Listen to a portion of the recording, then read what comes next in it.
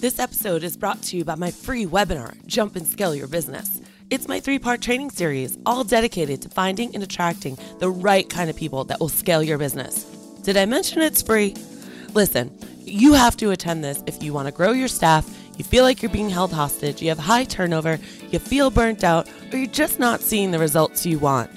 Join me for this 3-part free webinar series. Register now at jumpconsulting.net/scale. That's jumpconsulting.net/scale. I'll see you there.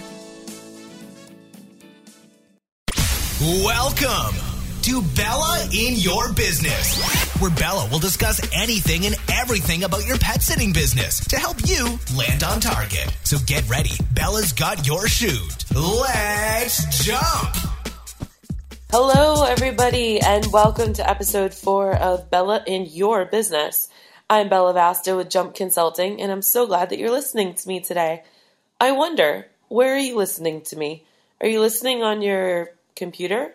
Maybe your laptop, in the house, while you're folding laundry, driving around, in your earbuds while you're walking a dog? Shoot on over to facebook.com/Bella in Your Business. Like the page and tell me, where are you listening?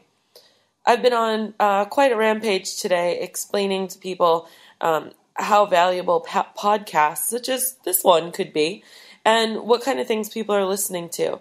I found out that pet sitters are listening to everything from sermons to TED Talks to Comedy Central on Sirius Satellite Radio, to podcasts and webinars and YouTube clips, all kinds of things. And I hope that if you're one of those people, you add me to your library as well. You could just go to iTunes and search for Bella in Your Business, and you could add the episodes to your repertoire, if you will. Or you can go to Stitcher if you are a Stitcher member. That's a free app that has tons of podcasts on it. I listen to a lot of Marcus Sheridan over there, as well as Peter Shankman, who has a podcast interviewing entrepreneurs on all of their mistakes. And his premise is that nothing is really a mistake in business as long as you learn from it. And my friend Peter, I love that idea. In fact, if you even want to see more from Peter Shankman, I landed a 10-minute interview with him face-to-face over Google Hangout. You can shoot on over to my Google profile page and hit the YouTube videos and you can see it there. All right, so catching you guys up, it is now November, if you can believe it. A lot of you pet sitters are hitting it out of the park. I hear you're up 30%, 40%, 20%, all kinds of crazy, amazing things, and I am just cheering along with you. I am so excited to hear that. I'm so excited to see you guys growing your business and making the adjustments to make your business work for you. A lot of you have been asking kind of how have I been keep going when I'm going through my own personal crisis. I've been very transparent and open about that. I have a beautiful baby daughter named Olivia who's currently 110 days in the NICU, and she is such a little trooper. She was born at 12 ounces, 10 inches long, and is now 6.5 pounds, and holy cow, can that girl pack a punch. We're just working on her lungs to be developing right now. But I go to NICU every single day. So if you add in the days that I was in the hospital leading up to her birth, I have been going to the hospital for 115 days in a row now. So to say that it's a habit is an understatement, because habits start after 30 days of doing something. Did you know that? In any case, I have started this thing called Stoplight Confessional. I have not been able to blog as much as I'd like to because I haven't been able to sit down and crank out on my keyboard. So what I've been doing is I hit a couple of stoplights every morning and I pull out my iPhone and I video myself. And I give you kind of my thought for the day. I call it Stoplight Confessional. They last like about 2 minutes or so, or however long it takes for the light to turn green. And it's pretty cool. You can head on over to facebook.com/Jump Consulting or even facebook.com/Bella in Your Business. And you can see some of the videos I've got going on there. My feedback that I've been getting is that they're inspirational, they're thought-provoking. I give you some tips and tricks on apps that I see really helped me in my business, such as Mile IQ, which is a great app to track your miles, as well as some good ideas to do that cost you nothing except for your time to gain you and your business more exposure for the holidays coming up. So we've been pretty active online, and I'm really happy that as my life has become in crisis, honestly, I've been able to tweak my businesses, both pet sitting and the coaching, to fit my lifestyle. Both have continued on just as normal.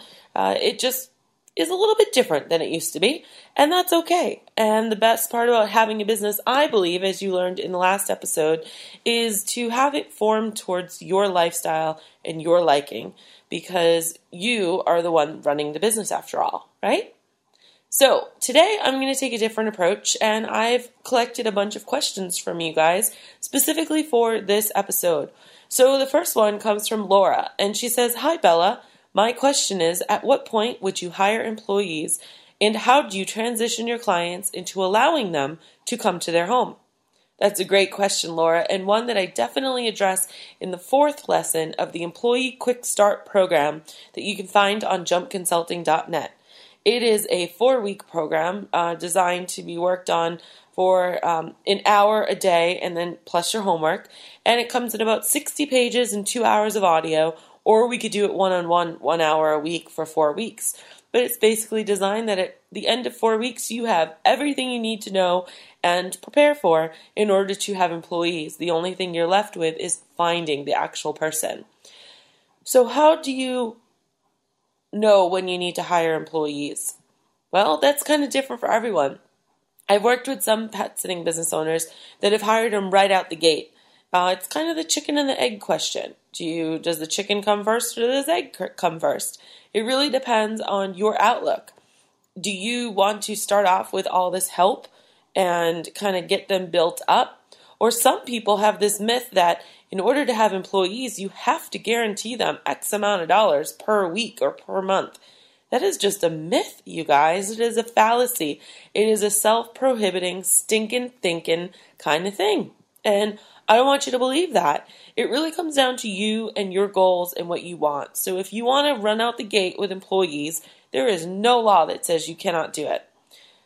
I made the mistake where for some reason I was looking for some golden ticket or sign or something that I wanted someone to tell me, yep, you need employees. Well, that came in the form of being offered an all expenses paid trip to Jamaica in July, which in Arizona is one of the busiest months of the entire year for me.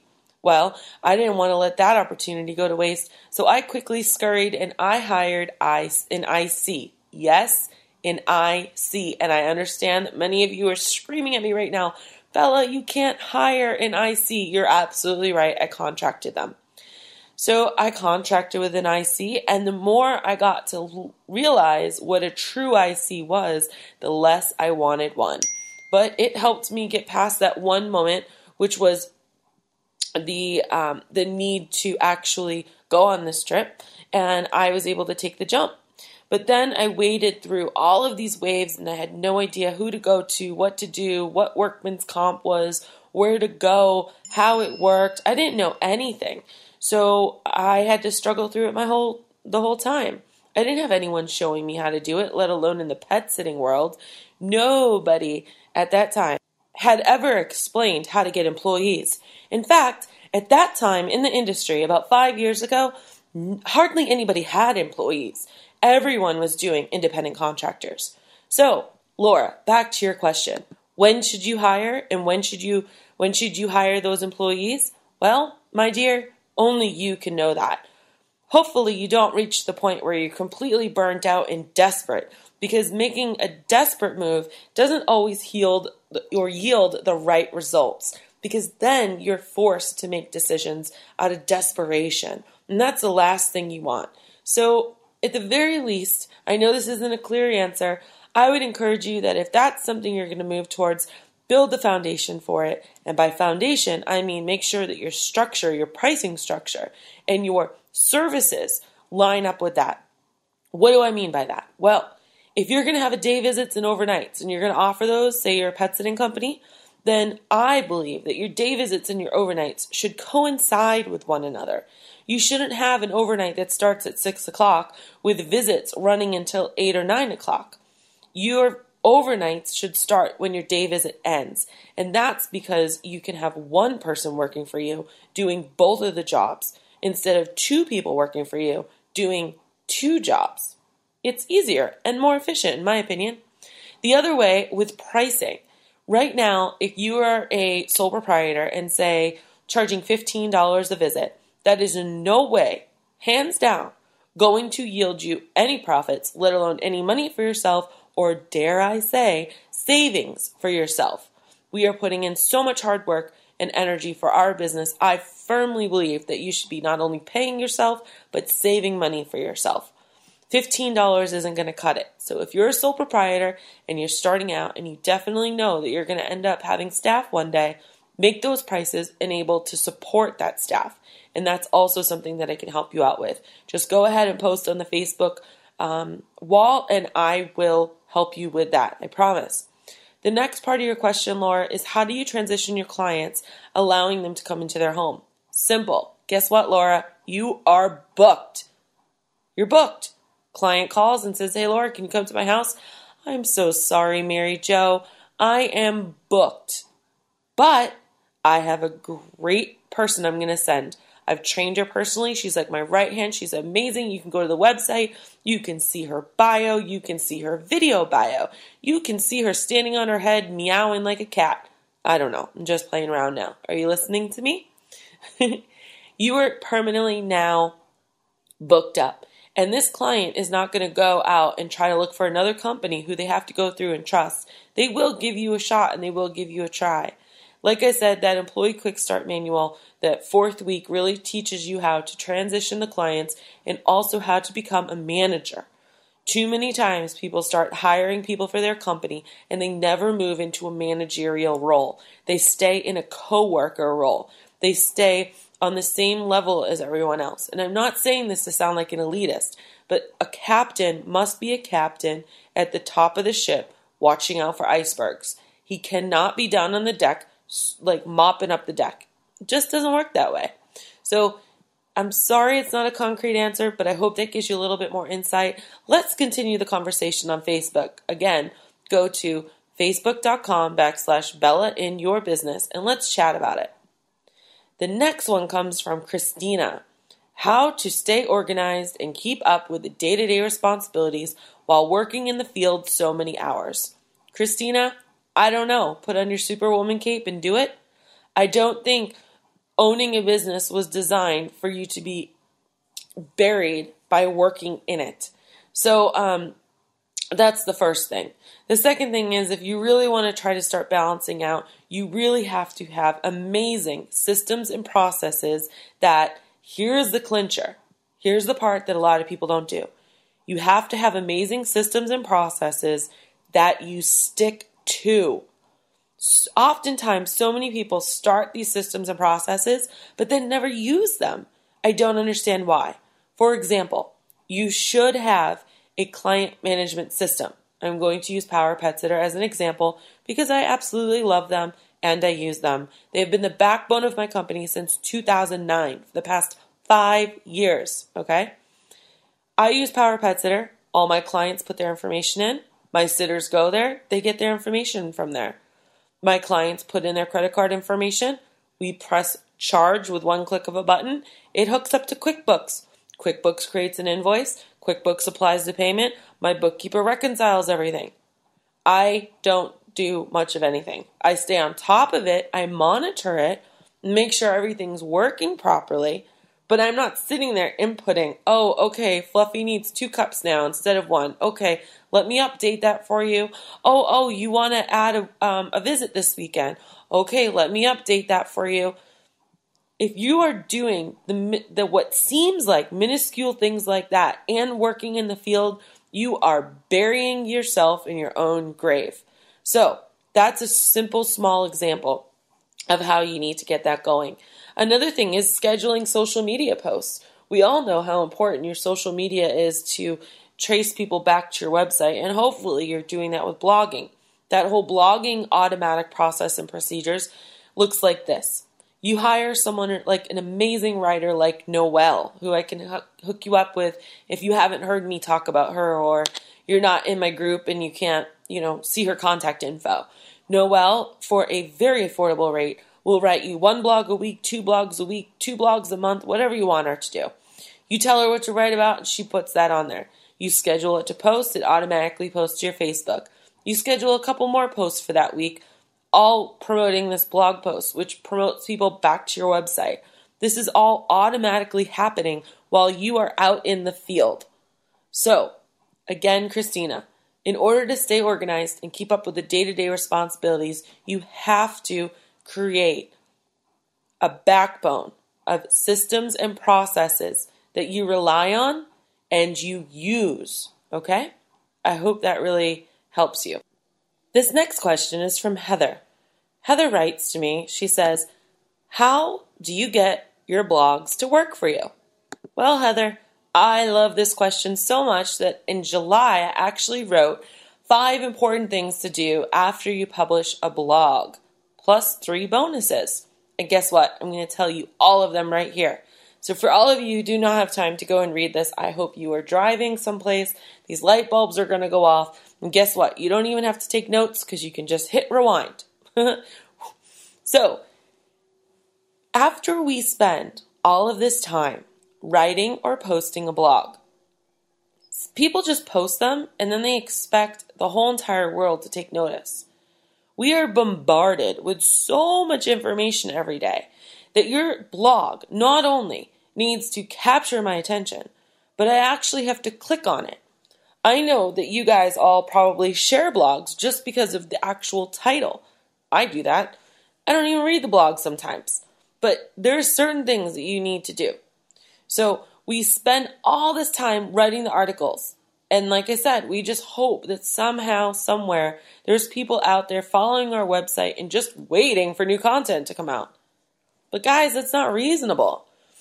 We want lots of people reading what we write. It shows Google that you're an authority on the subject matter if a lot of people are following you and paying attention to your blogs. It can drive a lot of people to your website.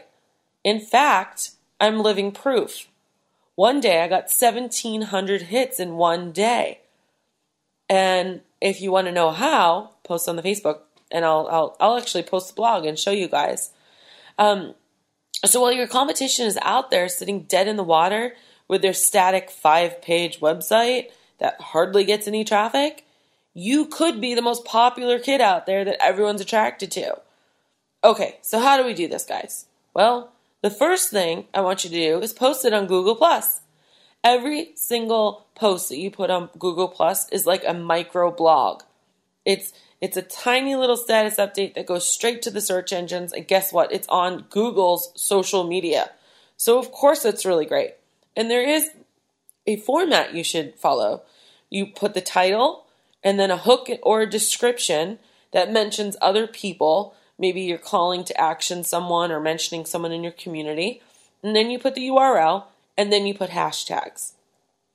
The second thing you got to do is post on your Facebook business page. Again, teasing an article by asking a question around it is always a good thing. Think of a way that you can create some sort of foreplay to your article. Ask a thought-provoking question like, have you ever thought about, or what would you do if, and then link to your article.